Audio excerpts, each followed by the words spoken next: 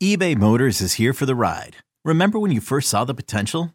And then through some elbow grease, fresh installs, and a whole lot of love, you transformed 100,000 miles and a body full of rust into a drive that's all your own. Look to your left. Look to your right. It's official. No one's got a ride like this. There's nothing else that sounds like, feels like, or looks like the set of wheels in your garage. With over 122 million parts, you can make sure your number one ride or die stays running smoothly. So there's no limit to how far you can take it. Brake kits, turbochargers, engines, exhaust kits, roof racks, LED headlights, bumpers, whatever your baby needs, eBay Motors has it. And with eBay Guaranteed Fit, it's guaranteed to fit your ride the first time, every time, or your money back. Plus at these prices, well, you're burning rubber, not cash. Keep your ride or die alive at ebaymotors.com. Eligible items only. Exclusions apply. This episode is brought to you by Progressive Insurance. Whether you love true crime or comedy, celebrity interviews or news, you call the shots on what's in your podcast queue. And guess what? Now you can call them on your auto insurance too with the Name Your Price tool from Progressive. It works just the way it sounds. You tell Progressive how much you want to pay for car insurance, and they'll show you coverage options that fit your budget. Get your quote today at Progressive.com to join the over 28 million drivers who trust Progressive. Progressive Casualty Insurance Company and Affiliates. Price and coverage match limited by state law. Let's go to the other side because there's been a lot of conversation here in the Detroit market.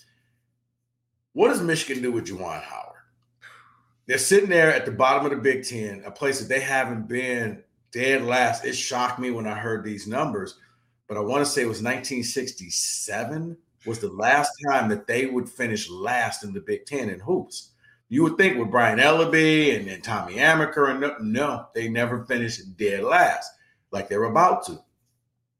He appears to be a man who knows that his job is safe. You don't see a sense of urgency. I mean, I'm not trying to be funny, but I saw more fire coming out of Juwan in a Wisconsin handshake line than I do playing your rivals at home, where, man, it's almost like, Juwan, are you high? Are you even listening to? He's saying, well, the crowd was great. Now, Juwan, they were chanting, go green, go white. Right. When your point guard was on the line, they were chanting, do your homework. Right. Your crowd was not great. Not for you. But he's like, oh, the crowd was great. And, maybe it was the players. He's drawn up plays. Like at the final 3 minutes of the game, State basically was waiting for them to play the foul game. And they said, well, let's just bleed the clock. And they bled the clock. MSU didn't make a basket until Tyson Walker got fouled. The score stayed the same. He didn't call timeouts. And then finally, with like 33 seconds left, he goes over to the whiteboard and draws up a play. And I'm thinking, Juwan, do you have an 11-point play that you're about to draw up? Because if so, you're wasting your talents in Michigan. You should be in the NBA. What is Michigan supposed to do with this? Is because it's eroding away. I can't even say it's a blip on the radar because you had 2 NBA lottery picks and Hunter Dickinson, and you didn't make the tournament last year. And now, Kamwa broke his wrist. So any chance that you had of running the table in the Big Ten tournament is gone. You got a point guard who is the definition of half pregnant. He's half suspended. He only plays at home games, but not on the road.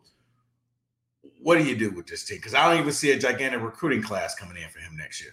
And that last part is the one that shocks me because I figured he would be a guy with NBA ties, Fab Five ties, all that stuff, that he would be able to get guys in. And it looked like early on that was the case.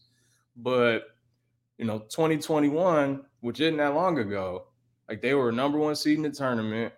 They were in the Elite Eight. They lost to the 11 seed UCLA. And it's been all downhill ever since. And like you said, they had Bufkin with Jet Howard, with Hunter Dickinson, couldn't make the tournament. You try to get Terrence Shannon in through the portal, doesn't happen. The following year, you try to get Caleb Love in through the portal, doesn't happen. You have restrictions in terms of guys that you can get in. So I feel like that kind of caps what your portal recruiting looks like. So if you don't have high school recruits that you can build off of, it's going to be really hard to win there because it's hard to get guys in through the portal. Yeah. So it's just really curious to see what's going to happen there.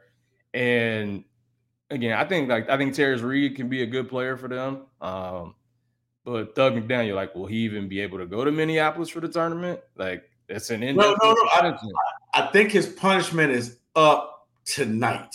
Okay. Well, when they play Northwestern, that's the last away game, and then after that, he'll be able to play in those games. So, yeah, because we were wondering, like, for the MSU game, technically it's a road game, but you could go to class that day, hop on the bus, and make it to campus. It's only a 40-minute drive between the two places. But I look at this, and I have no idea what's going on. I mean, he had the altercation with the strength and conditioning coach Sanderson, guy who's been there for a long time. Like, Michigan won't really say what happened, but it sounded as if it was an argument that may or may not have gotten into a little bit of a shoving match. I think they had the built-in, excuse of, like, when he had the heart thing, like, okay, maybe this is the time for you to set aside. But hell, for me, I questioned what the future was when they played Penn State at the Palestra. And it was a tip of the hat, but it was like, okay, Phil Martelli is going to be the coach. He's from that area. Okay. I look at that as like being an honorary captain. You can go out there for the coin flip and do all of that stuff. But late in the game, Juwan was on the outside of the huddle. Phil Martelli was coaching that team. The game was not out of hand. I want to say, like, I think Michigan was down by like 4 points.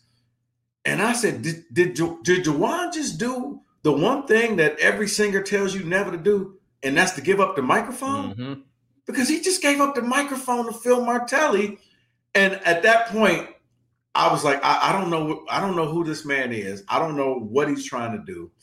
But yeah, listening to his press conferences, and he's just overly has glee and joy. And it's like, dude, your team is complete ass. They're horrible.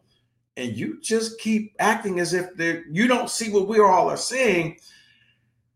I said, I think he's coming back. Now, people are like, man, you crazy, you trolling. It's like, he sounds like, it's a lot like, I don't know how closely you follow, but like Troy Weaver, the Pistons general manager here. Troy sounds like a man who he knows, I'm not about to be fired. So I can admit to you that I made mistakes. And that's just Juwan right now. I don't see Juwan walking away, and I don't see him getting fired. I see Juwan, he's talking about next year. So to me, Ward Manuel comes out and was like, guys, what are you talking about? I haven't even thought about Juwan Howard not coming back next year. So from an outside perspective, what do you see? Okay, picture this. It's Friday afternoon when a thought hits you. I can spend another weekend doing the same old whatever, or I can hop into my all-new Hyundai Santa Fe and hit the road. With available H-Track all-wheel drive and 3-row seating, my whole family can head deep into the wild. Conquer the weekend in the all-new Hyundai Santa Fe. Visit HyundaiUSA.com or call 562-314-4603 for more details. Hyundai, there's joy in every journey. I thought the whole situation was weird from the jump. Obviously, I know he had the health issues, but, they start out 3-0. They win at St. John's. They look pretty good doing it. Doug McDaniel looks great. Offense is humming. Then they go to Atlantis. Then Juwan, like, kind of comes back, but not really. He's on the bench during. He got tossed out the game, and he didn't coach. Right. Like, yeah, you get in the tech at the half of a game that you're not coaching, but you're still there, and Martelli's still the guy, and like both of you were standing up, and both of you were, calling stuff from the sideline. So I just thought all of that was weird to begin with. Then you start losing games you shouldn't to like Long Beach State. Then you get to January, the McDaniel suspension happens, and like you said, half pregnant, only playing at home, not playing on the road. And it just seems like offensively, they don't really run a ton. Defensively, they don't really guard anybody. And from what we've seen from John Beilein for years and years and years, to go from that to this has been, pretty staggering. And again, it was literally 3 years ago where they were a 1 seed, mostly with Beilein's players, but they were a 1 seed. And they were one shot away from making the Final Four again. And you go from that to last in the Big Ten in 3 years. I don't know how you fix it. I agree with you where it seemed like it could have just been a clean slate of, hey, I'm having health concerns. I'll step away and, we can give it to the next guy, whether that's Martelli or you hire from the outside. But the whole thing's been really, really weird. And like you said, even the press conferences have been weird. Like they lose by 30 at Illinois, and he's thanking the media for Terrence Shannon, saying you're welcome, because obviously they couldn't get him in Ann Arbor, so he wound up going to Illinois instead. And it's just kind of like, why would you say something like that after losing by 30? So yeah, the behavior has just been really weird throughout. Like I wish I had more insight to it than that. No, it's not. Look, I like to get the outside perspective because it's like, oh, well, you just like bashing him, and it's like I don't have to. I could just show you what he's doing. He just right.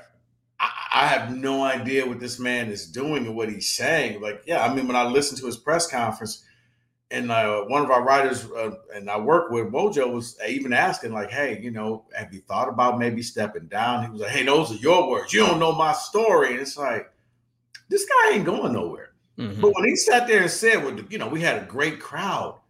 And it was like, Juwan, that was an embarrassing. If I'm in Chrysler, that's an embarrassing crowd. Yep. I mean, I couldn't imagine being at the Breslin Center and hearing, the entire crowd chanting "Boiler Up" or chanting out "ILL," "INI." Like, it was loud. Right. You heard it through the TV so much so that when Holloman went for a 3-point shot, and Jimmy Jackson was like, "Man, if they hit this shot, the roof was going to blow off." And then they was like, "Wait a minute, who's the home team here?" Right. Like, that's how bad it was. So I don't know. So yeah, even Malik Hall commented on that and said, like, yeah, you definitely heard, green, go white chants throughout, and you heard some of the go blues, but, they didn't really hit the same. They had to say that, but it clearly wasn't the same kind of volume. So you hearing that from the players themselves too.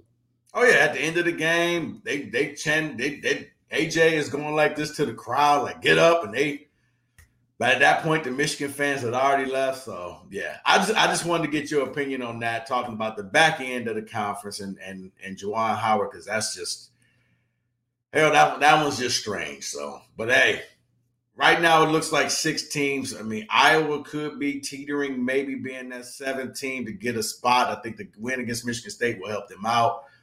They would probably need to win at least 2, maybe 3 games in the Big Ten tournament, I think, for them to solidify a spot. But it looks like it's going to be 6 going into the tournament, which is a down year for the Big Ten. Man, we got a lot to talk about over the next 4 weeks, Harold. So if you got time, man, let's do this again. Same bat time, same bat channel. Yeah, definitely. Maybe too young for that reference. No, I know about it. But, yeah, I think Iowa Rutgers are probably the 2 teams. If there's someone to try to break into that 6, like, I think it's between those 2. Like you said, Iowa still got Illinois twice. Right. So they got a chance to stack up some more wins, some more quad ones, see what happens there. And then Rutgers been totally different team ever since Jeremiah Williams came back, won 4 out of 5. So they can keep that right. Rutgers is politics and reputation. Rutgers is not a powerhouse team, so they won't get the benefit of the doubt. Whereas Iowa's like, okay, we know Iowa and they've had players before, but yeah. Now Rutgers next year, that's going to be a whole different story. Mm-hmm. We're going to be talking about them at the top of the show rather than the bottom of the show. Exactly. Harold, appreciate your time, man. We'll be back next week, talk some more Big Ten hoops. But until then, keep liking, subscribing, and telling your friends about the 5-Star Zone. For Harold Shelton, I'm Rico Beard. See you guys next week.